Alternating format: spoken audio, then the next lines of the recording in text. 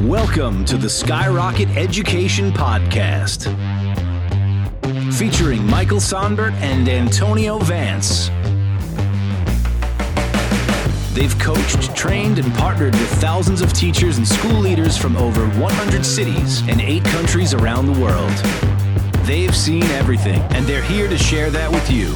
Get ready for the most honest, no BS, totally unfiltered education podcast around.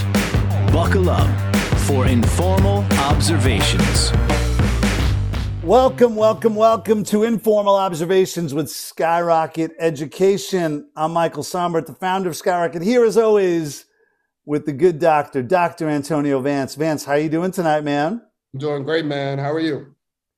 I'm doing awesome. I am excited to bring out our guest tonight. I'm going to talk more about him in a minute, but he goes by only one name, like Prince or Madonna. He's that kind of star, this guy. He goes just by the name Kirby, and he is from a school called Milwaukee College Prep in Milwaukee, and we're going to be bringing him out in a little bit. Before we get to Kirby, let's do our 3 questions with the good doctor. Oh, you're just jumping right in today, huh? Well, I'm getting right in there, but I do want to say something. I want to say one thing, but I brought up pop music, and it's making me think. You know, I'm a huge pop music fan, right? We've talked about this, right? Yeah, often. I'm going to make a radical proclamation right here that pop music in the year 2021 is currently the best that it has been since the 1980s. What? Yes, I think that pop music has had a resurgence, between The Weeknd and Halsey and Lizzo, and even like artists like Timberlake, and Justin Bieber's become a serious artist, right? Like we've gone away from, and I liked the Britney Spears, Christina Aguilera, NSYNC days. I liked that stuff, but it was really sugary and not all that interesting. No, you tell me, push back. I want it. I disagree. I'm not a pop music fan, but yeah, I knew like 1 or 2 of the people that you just mentioned. Maybe I'm just getting old, but I disagree. I think the music and I even think the late 90s, early 2000s was like the it. Who's that? Tell me who are our pop stars back then? Well, you just said Britney and... So Britney, NSYNC, that era? That whole era, yeah. Music is nowhere near that now. So here's where I disagree. And let me tell you how I've discovered this. So my kids are getting older, and we've gone away from like listening to TV show theme songs. I know our guest is a big Paw Patrol fan. And what we've done for the last couple of years is we listen to TV show theme songs in the car. So Paw Patrol and Bubble Guppies and Mickey Mouse and all this stuff. And my children are graduating to listening to pop music and saying, what song is this? And I like this song. And it's forced me to really listen. And so it forced me to really listen to what's popular today. And I'm telling you, man, it is really, really good, serious, well-written pop music that's happening. Now, if the argument is like, hey, the current folks are not as famous as Britney or Christina, Tina, Backstreet, and those groups, then I totally agree. I'm telling you right now, the music today is better than that music, and I'm going to make you a playlist and send it your way. Make me a playlist. I guarantee you I'm not, all of the music. Don't guarantee it in advance. I'm not going to send you something if you're guaranteeing me in advance that you're not going to like it. I can probably guarantee you that I'm not going to dance. I can think of tons of songs from the 2000s that I danced to. Maybe because I don't know. I am not going to dance in the club to any of the people that you just mentioned that I still like. I'm not dancing to Justin Bieber. I am not. Okay. Send me the playlist, and then we'll rediscuss this. But I'm gonna send you a playlist. All right. And I think we should start. We should see if we can collect a fund see how much money we can get to get Dr. Vance to dance to Justin Bieber on informal observation. Yeah. There was a football coach today who was asked if he was going to take a college job, and he said, "There's not a blank check big enough." And I think it's reminded me of this conversation. Dr. Vance, what's the most important life skill that a person can have? I'm going to ask our guest this question as well. What's the most important life skill a person can have, in your opinion? I mean, that's really tough. The two things that come to mind are, I don't know if this is a life skill, but like being reflective. Yeah.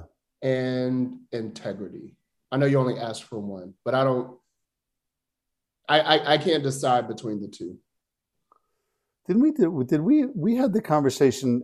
This was a Skyrocket conversation where we found out that a version of the word integrity is integrous, right? And then did we try and start? Is that one of my? That might be a Vancism for the folks at home. That you should know that Antonio will come up with. He'll say a word in casual conversation that's like, it sounds made up, and also like it sounds like it's both brilliant and made up at the same time, and then we all look it up, and it's always the right. It's always a real word, and that becomes part of everybody. You use the word concatenate. You used the word concatenate once while talking to one of our partners, and I was like, "What the did this guy just say?" And then it turns out it's a real word. What does it mean? It means to collect things, put a bunch of like disparate things together. Is that accurate? I don't know. I think I just learned it that day, and You've forgotten. It's an Excel word, put things together. So I'm going to go with being reflective. I that's something that I think is cornerstone for interacting, and people that are not reflective, I think rarely are successful. Yeah. I think it's a great one. We had movers. I moved in the middle of the pandemic, which I don't suggest that anybody does. It wasn't a great idea. It wasn't our plan. We started looking at a house in February of 2020, and then the pandemic hit. But we had these movers come to our house, and it was 3 older guys and 1 younger guy. And by older, the 40s, 50s, 60s, and younger, older than the kid. I don't mean older, but like older than the kid. And then there was 1 kid who was like 18, and I just see this kid sitting in the cab of the truck. They're sitting 4 across, and the guys. It's March, and it's pretty cold. It's not super cold, but it's not warm, and they're smoking cigarettes. And I'm watching this kid just like inhale the cigarette smoke from these older dudes, and they're making him do all the grunt work, and he's lifting the heaviest stuff, and they're not being terribly kind to him. And it made me, I've had jobs like that, and I think you learn a certain amount of humility when you are in a situation like that. And the movers left, and I said, man, I don't know if this will exist anymore with like computers and everybody wanting to be a TikTok star or whatever it is, but I think that everybody should have a job like that in their youth, where they are the lowest person on the totem pole, where they are getting, whether it's cigarette smoke or whatever, but they're cleaning up, or they're washing dishes, or they're doing, I think like everybody should have that kind of job. I think it leads to a certain amount of humility, a certain like knock you down a few pegs. And I don't know that that's the most important thing, but when I thought of this question, it's the thing that really stood out to me. And I think it leads to a certain level of resilience, which I was torn between like humility and resilience. Mm-hmm. And I think it leads to a certain amount of resilience, because you gotta be tough, and you've gotta you've got to be able to hold your own. Got it. Dishwasher. I mean, this sounds like an excerpt from your book. I feel like I'm like you're narrating part of your life. Maybe. I think this is from some deep-seated, unresolved teenage year, Michael Sombert life. That's right. I'm still a dishwasher at heart, ultimately, at the end of the day. You are. You Uh, are. what's something you've learned recently? Something that might that inspired you? Something that might resonate with our Yeah. audience? I think something that inspired me. One of our coaches and one of our leader coaches. We were having a conversation about what some a phenomena that we've been seeing in schools and we both found out we were reading the same book, which is Culturally Responsive Teaching in the Brain from Zaretta Hammond, and this Yeah. idea around dependent learners and how that we've seen this phenomenon more around how schools are so, deeply entrenched in trying to support students that we're actually creating this bubble of dependent learners where the teacher or the educator is really taking the lead of the learning for the student, and the student becomes dependent on the adult instead of independent for themselves in learning. And we were both really thinking about how that book pushed us to think about other ways to really start to wean, as we push leaders to push teachers around how to get students to be more independent. But this is something, it's been around, but I think more so now because folks have realized, there's just a lot happening in the world. We're starting to emerge from this pandemic. We're starting to now see all of the trauma and things that have happened, maybe while students were at school, and teachers and leaders are really sort of like huddling around kids, putting all this energy in and creating this environment that feels good, but in the end, really does not benefit students. And so it was really interesting, great conversation.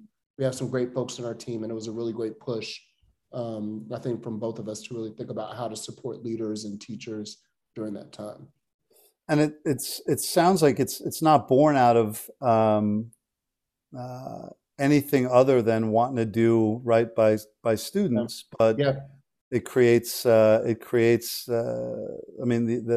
it sounds like, are you familiar with the term learned helplessness? Are you familiar with that term at all? That is the other word that was substituted with. I feel like that term might have a little bit more negative connotation. Yeah. And it is the same phenomenon. And you're right, it's not born out of anything malice. I've done it. I've been a teacher and I've been like, oh, the answer is this. And I'm like, oh crap, like you need to, it's where productive struggle was born from, right? That we have to get students to productively struggle. And that was one of the solutions that we really have to push folks to let students do that. And I don't know, I think, I always think, I'm very reflective, and I just reflected back, to my days as a teacher, my days as a leader, as a principal, around how like I created sort of these environments and ways that we can just push leaders to think differently. Right on, man. That resonates deeply with me. Mine's a little different. Do you know who a football player named Jared Goff is? Are you familiar with him? He's a quarterback for the Detroit Lions. He was the quarterback for the Rams for a bunch of years. No. Okay. Good. Nice answer. Jared Goff, I think he was the number one pick in the draft. He played at one of the Southern California schools. It might have been UCLA. I'm not sure. But he was a high pick in the draft, if not number one. I'm going to Google while you talk. Yeah, tell me, because fact check me in real time. I know. But he was a quarterback for the Rams, Southern California. They went to an actual Super Bowl together. They lost to the Patriots, to the Tom Brady Patriots. But he just got traded last year, right before this football season. And he got traded to the Detroit Lions, and they basically did a 1-for-1 swap. And they brought the Lions sent QB named Matthew Stafford to the Rams, and the Rams sent Jared Goff to Detroit. And Detroit is now, the Rams are one of the best teams in the league, and Matthew Stafford is being celebrated. And Jared Goff, their team is 0-7, and he is, by most football standards, doing really poorly. He's spoken of poorly in conversations, television, analysts, and just in casual conversations that I have with people, the sentiment is that like Jared Goff is a bum, right? He's not good. It just made me think like what a fragile kind of ecosystem, right? We all operate in, because here's this guy who, by really objective measures, is a huge success. I don't know what his most recent contract was, but I'm sure it's in the in the tens, if not north of $100 million. 134 $million contract, right? Was he the number one pick in the draft? Do you have that? This is Wikipedia, so and I'm reading about the trade and everything. Right. Oh wow. I just you can't say "oh wow" on a podcast and then just sorry. Oh wow, and then nothing. My bad. Listeners, just Wikipedia this guy. But anyway, I think it's by every objective measure, the guy's a huge success, right? I imagine that most people who are listening to us right now do not have $134 million. And he probably has, he could probably retire tomorrow and never work another day in his life, and probably lives in a mansion. Not that that's the way I quantify success, and I don't think it's the way you quantify it either. But here's this guy who went from you're making a face. Do you want to have a mansion? I mean, a raise. I'm fine. I'll take 1 million. I'll be good. Okay. When to our partners who are listening, when our prices soar next year, please know it's to subsidize Antonio Vance's lavish lifestyle and his mansion and his gin, his many fancy gins and coffees. Prices are going up. Yes. I just think like if you're in the game, right? And I mean not the literal game of football. I think like in the game, like we are, right? Like our guest is, that you have to be okay with the fact that you're going to get knocked down. You could be great. You could have been great for the last 3 years. And if your school looks like shit today, like nobody cares about the last 3 years, and they're coming for you, and they're going to say terrible things about you. And by the way, you're going to also get coaching, because I'm sure he's getting coaching right now. Obviously he's an athlete, but like folks are going to come for you, and they're going to knock you down, and you got to always be great. You got to always be great, and also be okay with the fact that when you're not, you're going to hear it. And it doesn't mean you're not successful. It doesn't mean you're not at the top. Like Jared Goff has one of 32 jobs in the entire world, right? I mean, our leaders are talented people, right? The people like we coach are talented people, but there are thousands of those jobs, right? There are 32 people in the whole world that get to be NFL quarterbacks. Jared Goff is one of them. And right now, his reputation sucks.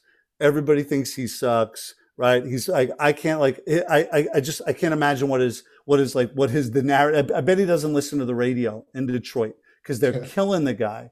And it's just it's part of the gig, right? It's part of, like, even at the top of the mountain, like, people are, you've got to continue to be amazing. And I think it's a good lesson for anybody who's really in it. One of the things we say at Skyrocket is that pressure is a privilege, because folks who don't have pressure aren't really in it, and that's no judgment against them. But if you go to work and you get there at 9 and you leave at 5 and you have your hour lunch, and if you disappeared off the face of the earth tomorrow and it wouldn't make a difference at all for the company you work for, again, no judgment at all. But there's probably less pressure there than some of the folks that we get to talk to on our show. So anyway, man, I'm glad you got to look up Jared Goff and you get to discover some things about him. What, if anything, are you drinking, man? On the last podcast, there were rumors that we were smoking something. We weren't.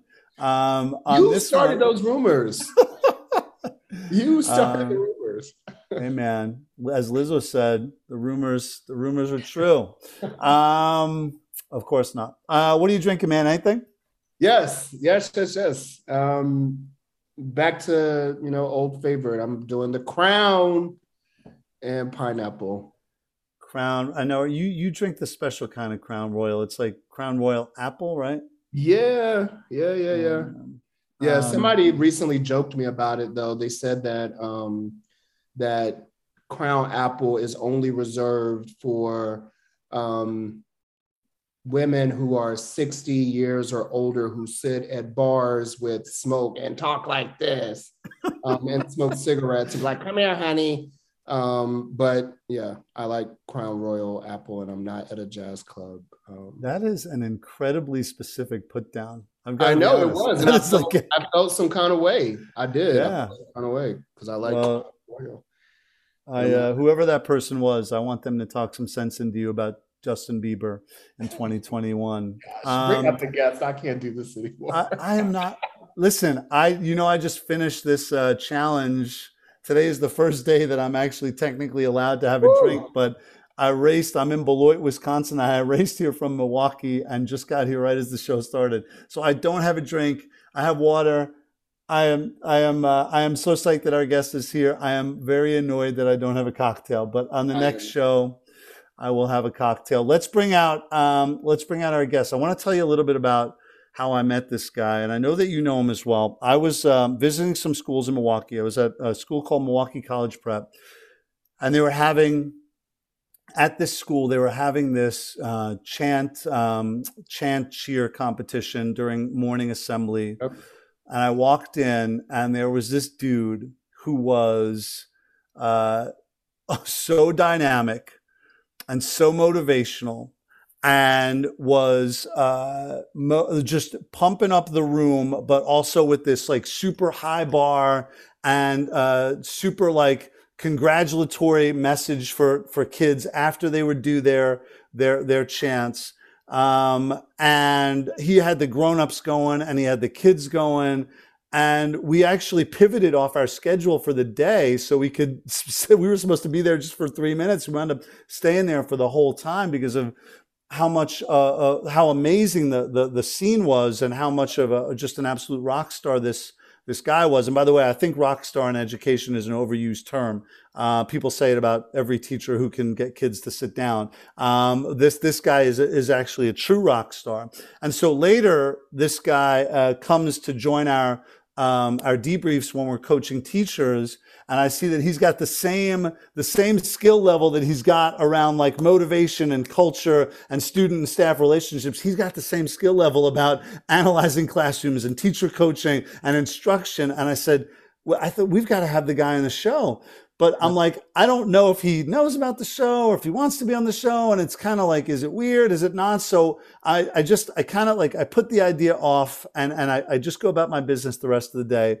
And as I'm walking out of the school that day, he says goodbye to me and whispers to me, hey man, I'm a huge fan of the show. And it gives me an opening to say, because before that I was embarrassed. I'm like, I don't want to ask the guy. I don't know if he thinks it's weird.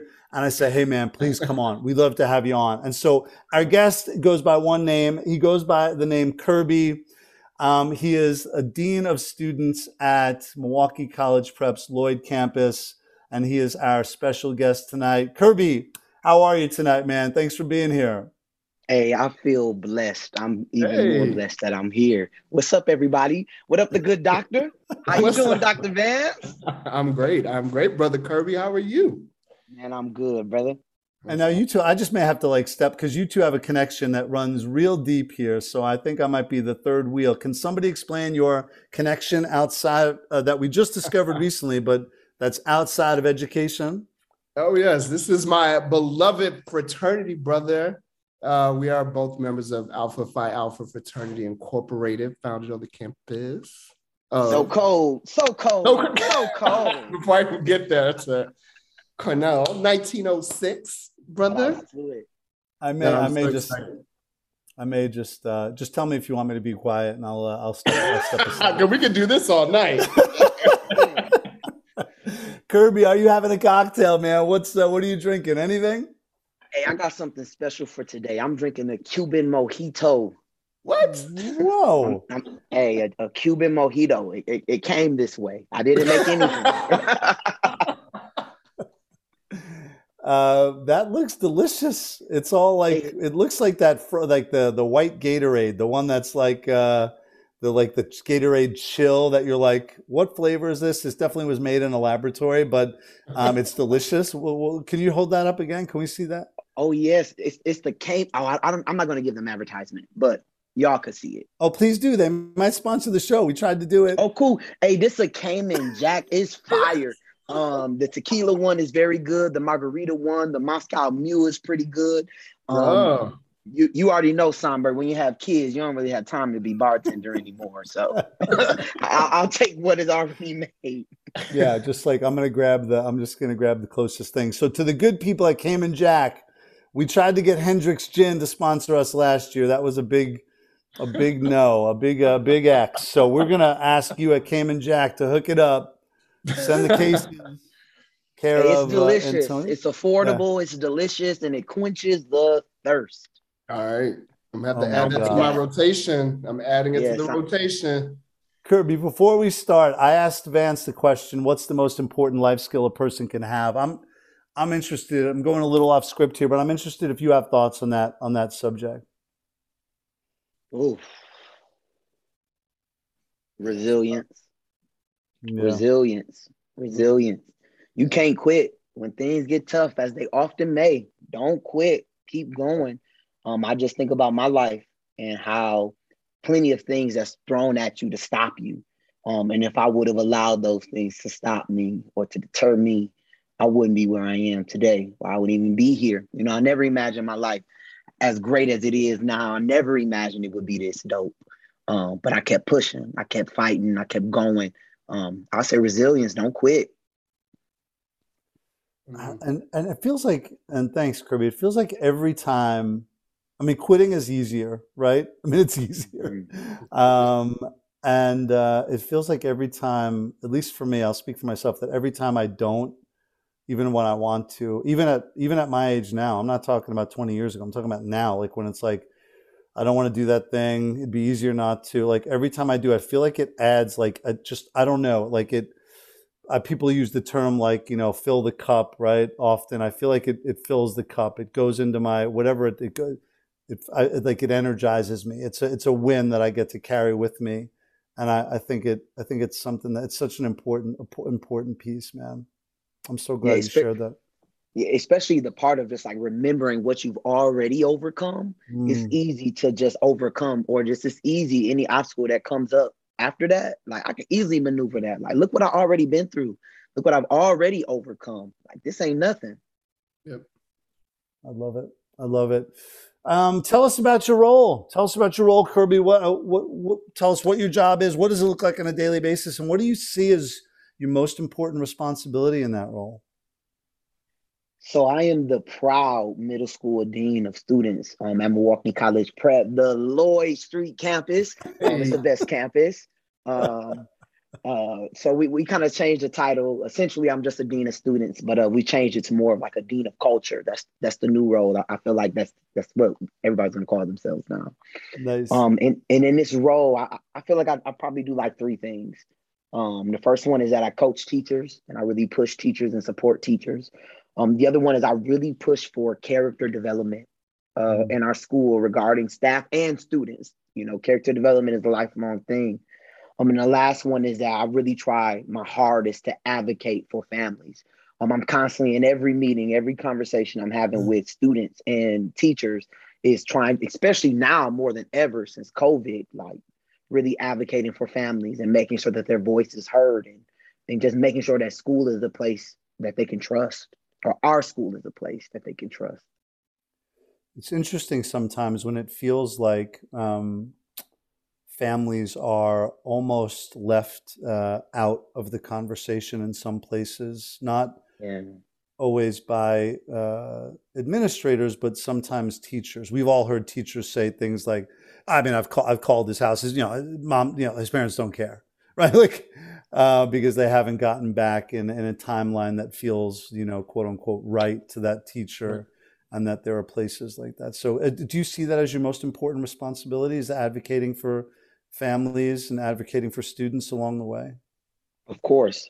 Without, like, families to me are probably one of the, I call like a little triangle, how it's teachers, students, and families. And I feel like without family support, like everything else is going to fumble, like everything else is going to crash. If you haven't won your families over, if your families don't trust you, it's going to be a terrible year. That was always my first to do when I was the teacher. I need to win these families over. Kirby, you talk about this idea of like school culture and dean of students, and I think a lot of times folks get confused. How do you define school culture? What's school culture? Oh, well, the word culture, it means to care. When you break down the word, it means to care. And I try my hardest to encompass that and embody that and just spew it out wherever I go. And it's to care. It's to care about your education. It's to care about your character. It's to care about the environment.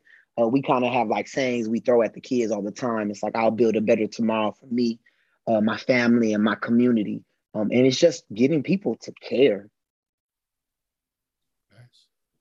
I'm sorry, Vance, did I cut you off? No. I'm thinking about that word care and culture. How that's amazing. I didn't think about that. Kirby, I've seen you move a room of a few hundred students and adults, and it seems like, at least in that experience, folks were equal parts motivated and riveted and bought into your message. And so how do you make something like that a reality? And second part of the question is, why don't more leaders do that? Why don't more leaders do what I saw you do on that, Thursday morning in Milwaukee a month or so ago? So the first question was, how do I do it? Right. Yeah. So the first time that's ever been done was not that Thursday. I am a huge component of like the faucet. For everybody that does the Teach Like a Champion, like it is always joy around me. And we do it in the lunchroom. We do it when we're outside at recess. And so practice makes permanent.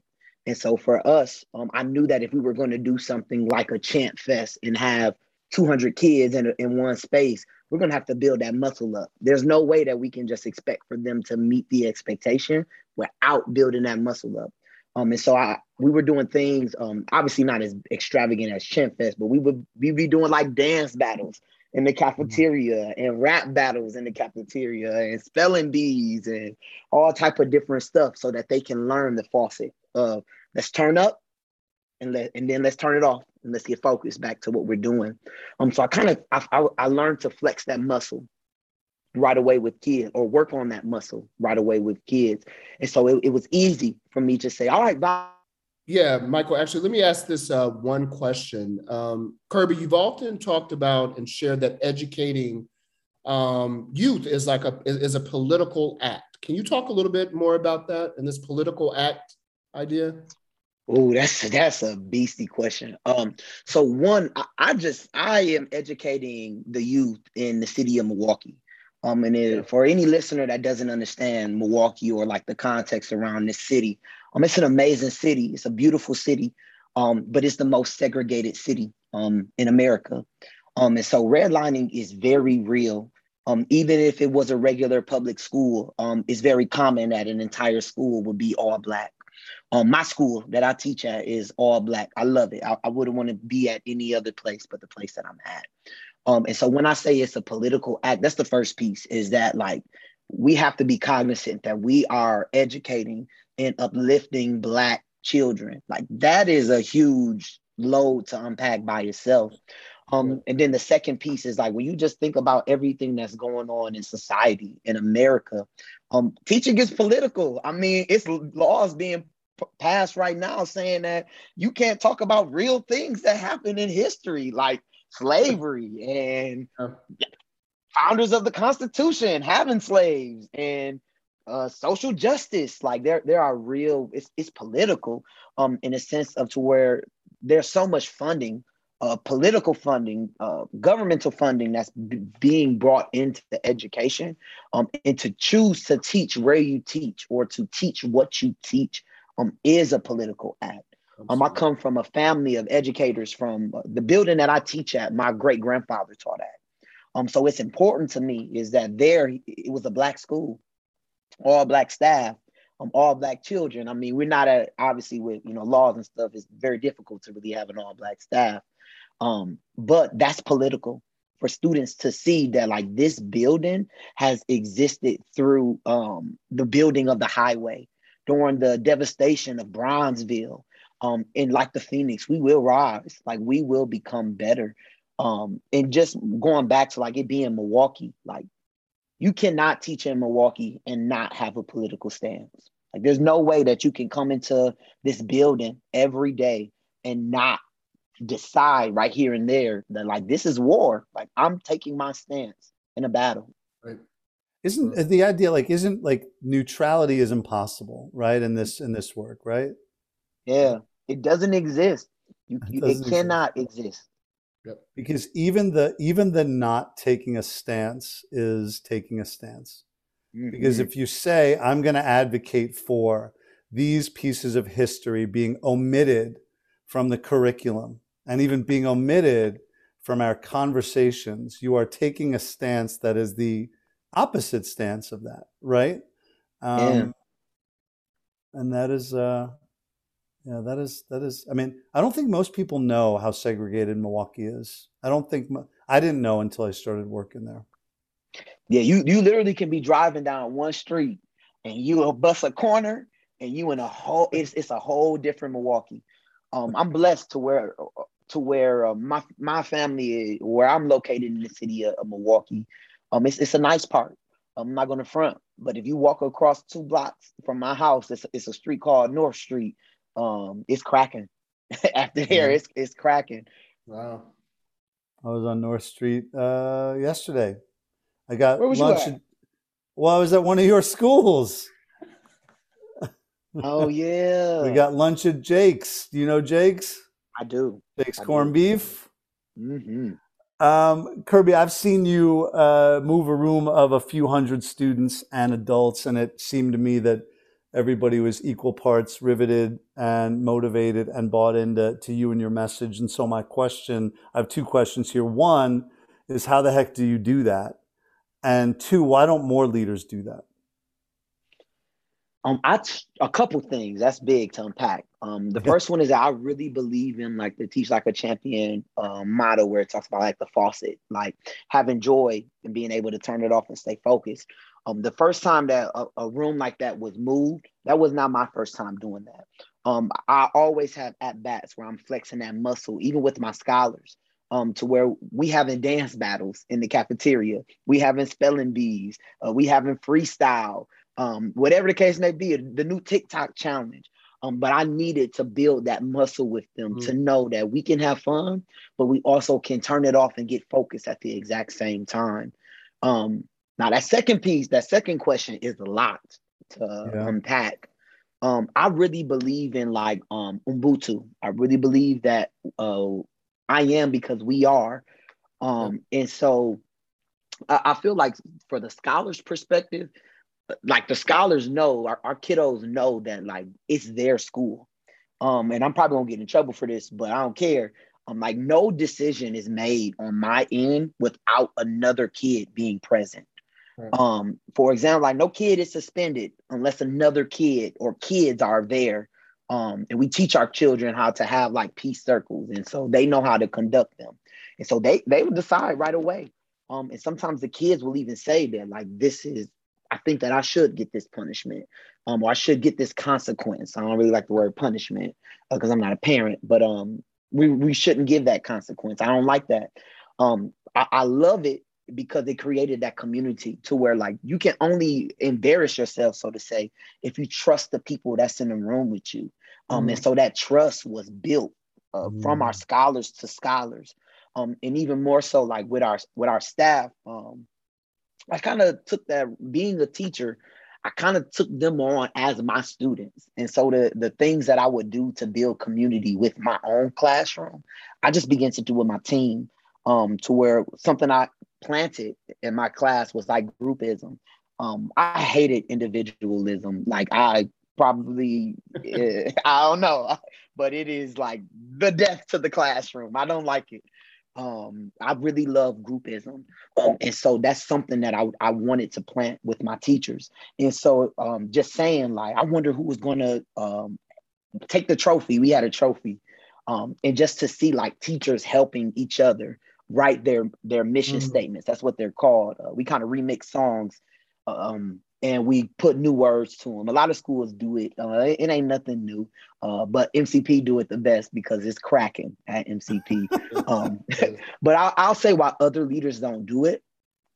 I think that it's all about staff buy-in, and it's making students feel like they have equal parts in the school.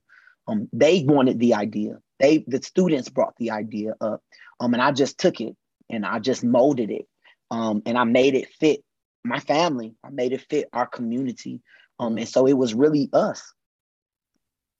I hope that answered the question. There was some beastie questions. Yeah. Well, look, we appreciate you diving in on that question. I don't know how often you reflect on that thing. Maybe often, but you said a whole bunch in there that really stood out to me, but you said something, and I think I'm going to get this verbatim or pretty close. You said, if you're going to embarrass yourself in front of a room of people, you've got to trust those people. And I think that there's I am surprised, and I say this without judgment, but I am surprised how often we work with leaders who will not do that super vulnerable. Well, they don't have to have a chant competition happening, but who will not do the really vulnerable, really, honest, even, it might even, like, I could be really humiliated if this doesn't go well, and types of conversations and interactions, and really put that stake in the ground that says, here's who we are, here's what we believe here, here's what we stand for, here's who we are for you, here's who we're hoping you are for us. Yeah. And I think it, again, I say without judgment, I think there's a certain amount of like, I've got to be willing to be embarrassed up here. I've got to be willing to fall flat on my face, to be humiliated, for this to go poorly. And sometimes it's easier just to go about the business of A plus B equals C, and here's my morning walkthrough, and here's how I do suspensions, and here's how I do, than it is to put yourself out there in the way that leaders like yourself do.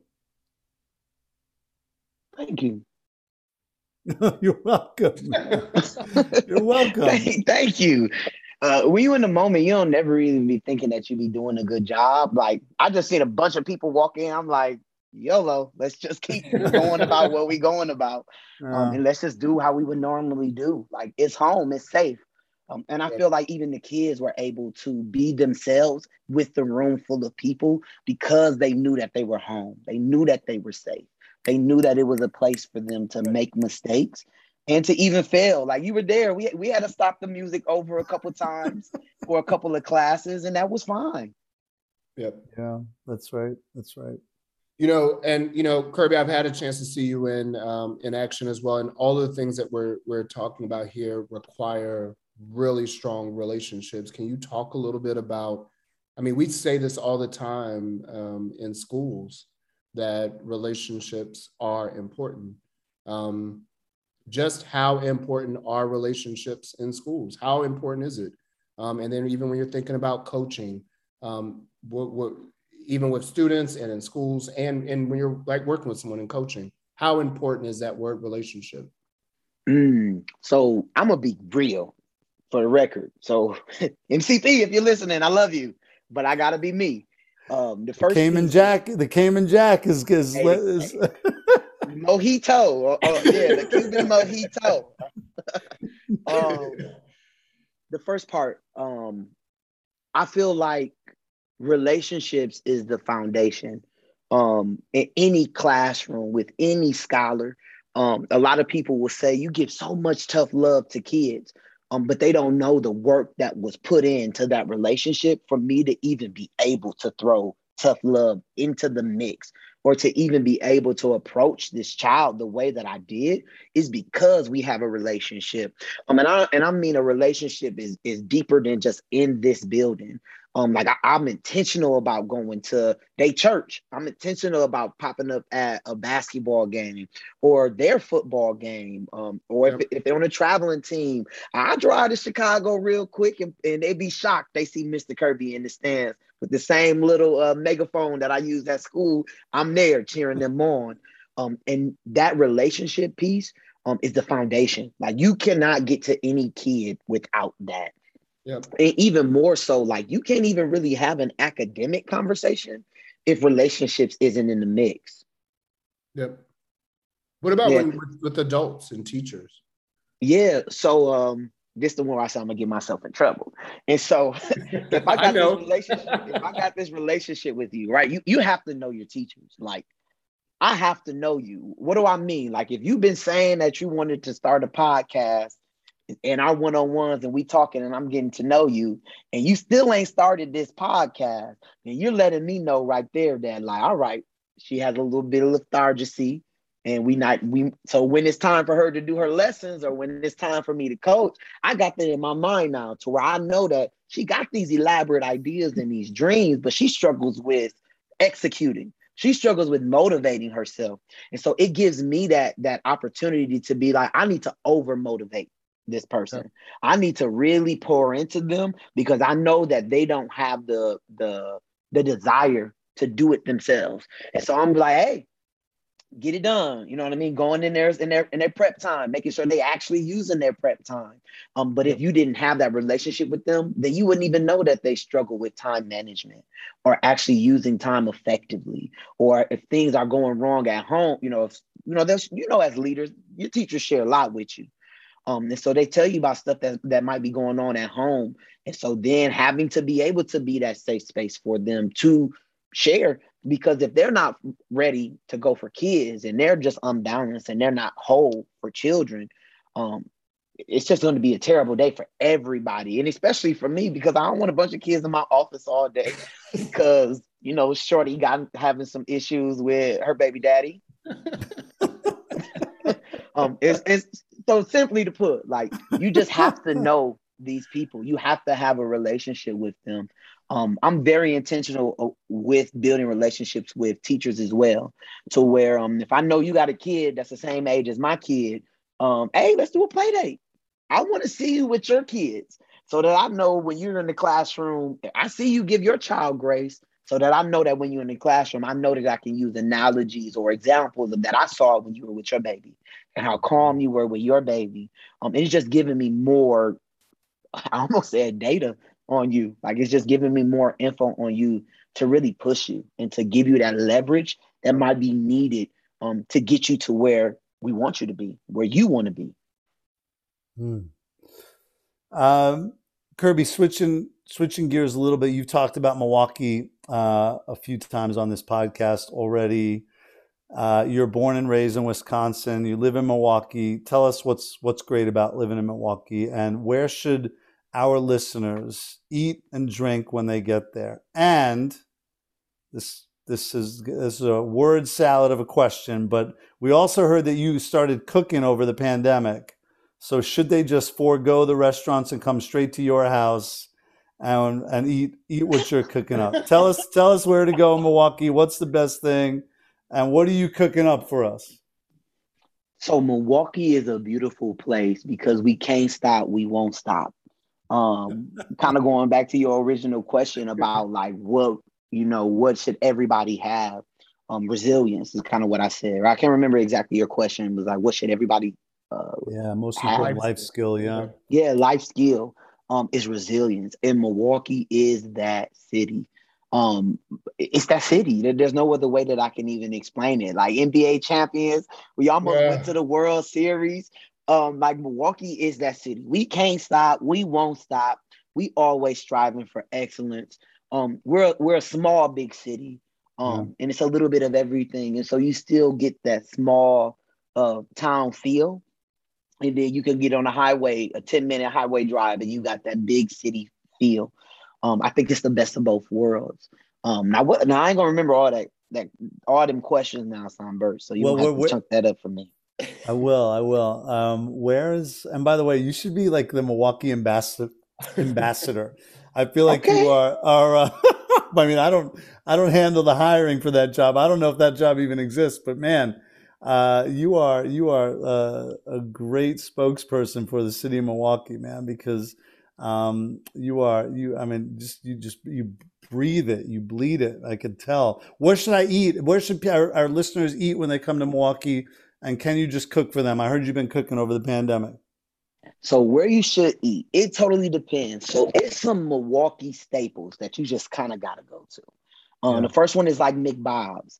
McBob's has the corned beef sandwiches. They also got like the nachos, catfish on Friday. It's fire. But we also got something called the Sherman Phoenix.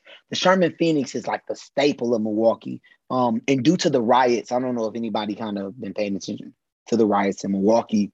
It was birthed out of that. And so a bunch of businesses, Black businesses, came together, rented a space, and it's like a huge like hub. You can get funky fresh egg rolls. On Sunday, you can get some soul food brunch. You can go to the juice bar. You can get some ice cream. You can get some pizza. You get some Buffalo Wild Wings. It's an amazing experience. It's called Sherman. It's in. I assume it's in Sherman Park neighborhood. Close to it, yeah. Okay. And what is it? Is it one place or it's a bunch of places? So it's a bunch of places in one space. Got it. Yeah. Where's another good place? If you want a good brunch spot, you got to go to Sweet Diner. You got to go to Coffee Makes You Black. You got to go to Daddy Soul Food. You got to hit a Speed Queen. Antonio, are you writing? I see you writing. Antonio, are you writing? I am writing down. Hey, Dr. Vance, I got you. Next time you I'm coming up. I got you. Shoot me a text. I got your lunch on me. All right. Well, I'm your definitely dinner, whatever. That one. It's on me. Got I feel like we just left Songbird. It's same with you, Songbird. It's on. No. It's not the same. It's not the same. I mean, he just left. I figured Dr. Vance would be back before Songbird would. I will. Well, you have to actually. No, I'm coming back, and I'm flying back 1 week from today. I'll be back at your schools a week from tomorrow. But because just a quick turnaround. November's schedule was a little weird, but you won't have time for lunch, though. Sorry. We won't have time for lunch. Vance, it's funny. You wouldn't have to write these down if you actually listened to the show.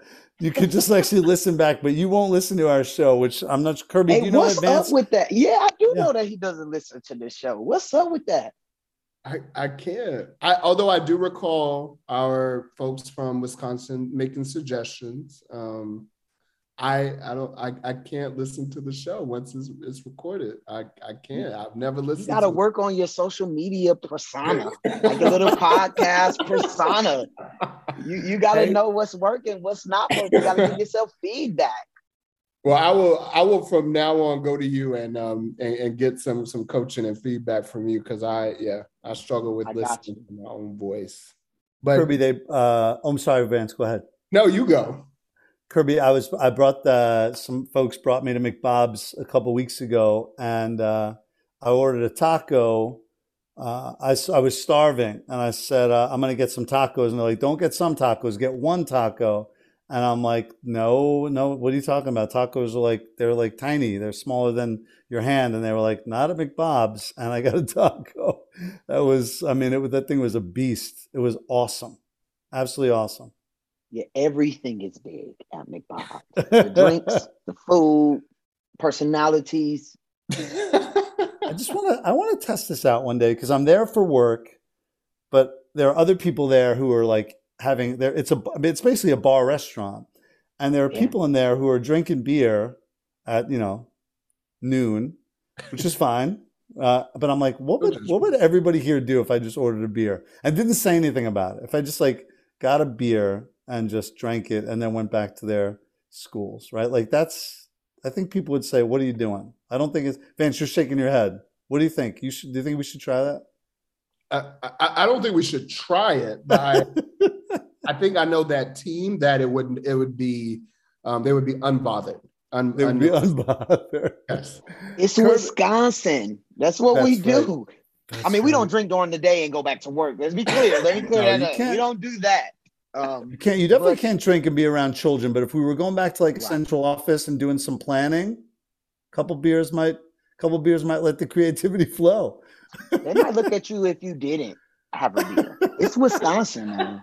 Kirby, what are We you are known cooking? for our bars. What are you cooking, man? What are you cooking? You've been cooking over the pandemic. What are you cooking? So I've been to the roots. I've been going back to like grandma cookbook. And so my great grandma is getting up in age, and she's a huge matriarch of our family. And so now I'm trying to learn all of like the customs. I want to know all of our Hold on. traditions. I'm sorry to interrupt you. Your great grandmother is still alive? Yeah. Oh my gosh. Yeah, Congratulations. Nani. Yeah, that's my Nani. Oh We my call her gosh. Nani. Good for her. Good for you. That's amazing. I'm sorry. Go ahead. I And wanted she to make got she sure I got a little caught. boyfriend she don't think that none of us know about. But we know that that's her boyfriend. They be all hugged up at the nursing home, like we don't see him. He be trying to walk out when we be coming. No, we see you, man. We see you trying to be up in my grandma room. But I've just been trying to make the classics. I've been trying to make like cornbread, mac and cheese, sweet potatoes, black eyed peas, collards, all the essentials that you think of in the Black family is what I've been trying to get. Because grandmas ain't gonna be that much longer, and grandmas nowadays. My mama ain't no typical grandma. She ain't cooking for nobody. She about to go get her hair done to get cute. So, so somebody got to pass these traditions on, to our families. And so I just been really trying to learn the staples. But some of if you really want to, eat, my catfish is fire, sweet potatoes fire, mac and cheese fire. What? All right, collard greens with the smoked neck bones fire. Wait, Kirby. is everything going to be fire? Are you going to say every single Kirby. thing is fire? Kirby, I don't want you to. You don't need to take me out. Just make me cook something on Sunday. That's what I'm saying. And just bring me a plate on Monday. You ain't gotta go. That's it. You ain't gotta order nothing. No McBob's. We'll take McKirby's. Okay, oh, that sounds like let me go ahead and let me get the name of that. I want ownership now. I want to trademark that. I need ownership. LLC. That's right. Oh, I love it. Awesome, man. Kirby, what's my going wife? on She would be upset. What's going on with this like phenomenon now? This Squid Game, John. What's going on with that? Yeah, we heard you're a big fan. So who watched it? I watched it. That's me for Halloween, like everybody else. Me and the crew, we even got like the black casket with the bow we about to be carrying around. We got the whole thing. What's going on? So my wife and I just ordered our costumes too, and so we the little letters. I'm a front man. I gotta be front man because I have control issues. Hey, nah, and my kids got all like the little I can numbers. attest to that. They're 1, 2, and 3. We hired we ordered little jumpsuits and everything. I can't wait to shut down Instagram. Nice. So Squid Game is, for any of you who don't know. Yeah, no spoilers, alert. Please. Oh, is this going to be a spoiler alert? No spoiler alerts. Okay. It is like Hunger Games. Mm-hmm. I really like a lot of like international TV. So it's Korean, right? Korean, you got it. Yeah, it's like a Korean Hunger Game. You can't talk about it without, I guess, being. I mean, look, it's already November. Like, if you haven't watched it, like, what is you? No. This is a different timetable than I'm on. When did this come out? You've been flying here and fro. You could be watching while you are at the airport. Right. Come on. Wait, Michael, you haven't seen an episode? You haven't seen a preview? Nothing? No, I heard it's about squids who play tennis against each other. That's all I know. Well, that's what I'm assuming. Squid versus squid. It's the Squid Game. I did this incentive with my scholars, and they went crazy. They loved it. Like, they loved it. Obviously, we didn't, kill anybody. But the games that they played in Squid Game, like, the teachers loved it. The students loved it. It was fire. That's good. That's awesome. So the synopsis of it is simply put, is that everybody has issues, and money is what everybody is seeking. And so they play games to win money. Got it. Kirby's sounds so like intellectual. I didn't even that I have such a basic thought of it. That's a much more contemplative, holistic, intellectual dive into that. You made it so simple. Wow. It's a great show. It is a great show. It's great. All right, that's next on my list. It's next on my list. Well, Kirby, what is on your list now? Oh, we're watching this show called Nine Perfect Strangers about this like retreat in somewhere. I think it's California, and these rich people go there, and there's this guru who like coaches them up, but she's crazy and gives them drugs. They're on hallucinogenic drugs, and there's somebody threatening her life through text message, and they're not sure who it is. She's actually hooking up with a bunch of different people on the show, and they're in relation. It's pretty juicy. It's not great. It's pretty juicy though. Wow. That's a bullshit wow if I've ever heard one. That was a bullshit wow. You are not into this show, and that is okay. But do not give me. I was expecting something better.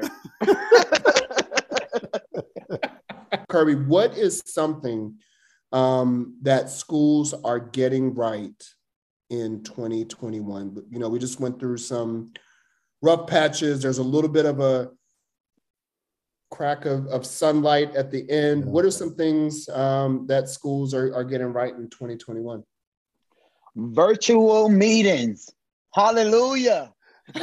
Virtual meetings. What do you mean? Man, let's keep all these meetings be virtual. Let them all stay virtual. I don't want to ever go to a meeting face to face anymore. Let it be virtual. Tell me more. Why can't you meet with folks face to face? I met with you face to face. I've been in a meeting with you face to face. What's going on?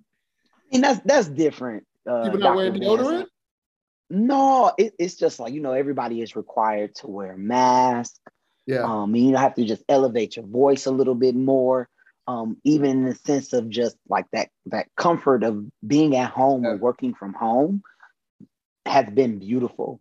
And sometimes it's like, why do I need to get in this car, drive to this building, have this meeting when I could have been in my office, still even more attentive because I'm actually invested and this is the only thing that is here. So keep that. Let's not ever change that. Let's keep all meetings virtual. All right. Yeah, I would say President Kirby has spoken. So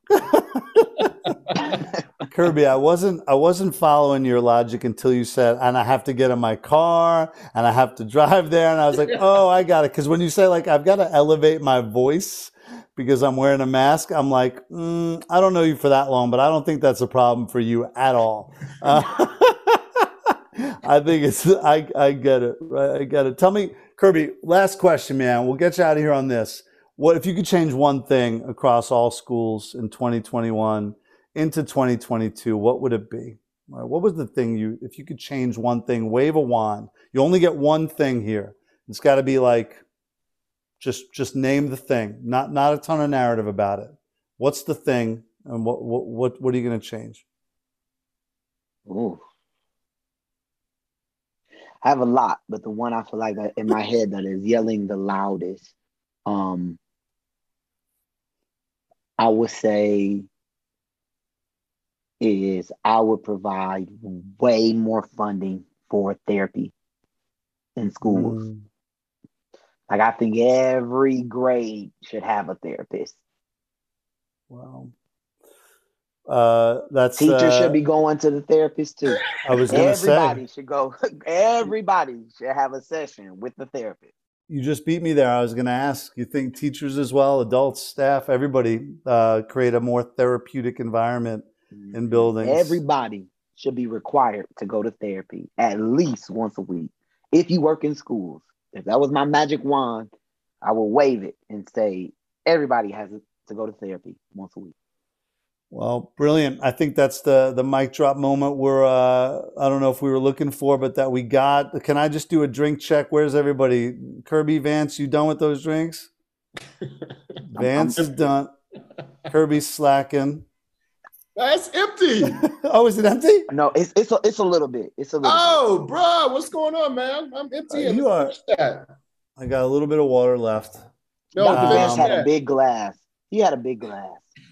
Kirby, what's your thought? Did you hear the whole pop music conversation before you got on? Am I right about pop music, or is Vance right? And don't just side with him because of the fraternity connection. So you made some points about like Justin Bieber. You know, this latest album, like Peaches, I'm not gonna lie, like that is the cut. Right. But now, will I say like pop music is coming back to how it used to be? I think that pop music is now hip hop. I think that pop is now hip hop. I think that the whole like pop genre, it really doesn't exist anymore. Cause like Lizzo is hip hop. Justin Bieber will probably side more with hip hop. All right. So now I have a double mission. I'm gonna make a mix for both of you, gentlemen. It's gonna be a handful of songs. I'm gonna put a handful of what I think are great current pop songs, and I'm gonna send your way. Both of you, can you both promise that you will listen to it, even if you hate it? Can you both promise you will listen to it? How long do we have to listen to it? What do you mean? What's your time frame? What's your time frame? By when? Do you mean by when, or how long do you have to? How many chances? How much time do you have to spend listening to it? Or like how many songs do I have to listen to before I decide? Okay, forget it. I'm not sending it to you. Forget it. That's my answer right there. We are gonna sign off here. I've been shamed into not promoting my pop music theory. That is okay. Kirby, man, we can't thank you enough for coming on the show. Will you come back at some point and talk to us some more, man? Would you do that for us? Man, I would love to do that. And I'm grateful to even be here. Well, we appreciate you coming on and sharing your wisdom with us. Man, I just got to say, I just personally love the work that you're doing. I love the way you think about the work. I love what you're bringing to the table for scholars and adults in your school and in the city of Milwaukee. And thanks so much for being a part of the show tonight. We appreciate it. And on behalf of Antonio and the team at Skyrocket, we are signing off. We'll see you all next time on Informal Observations. And until then, keep on rocking.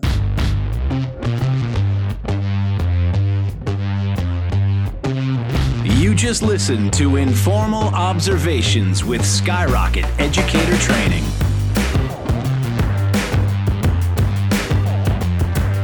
Sign up for our mailing list at wewillskyrocket.com and tune in to our next episode.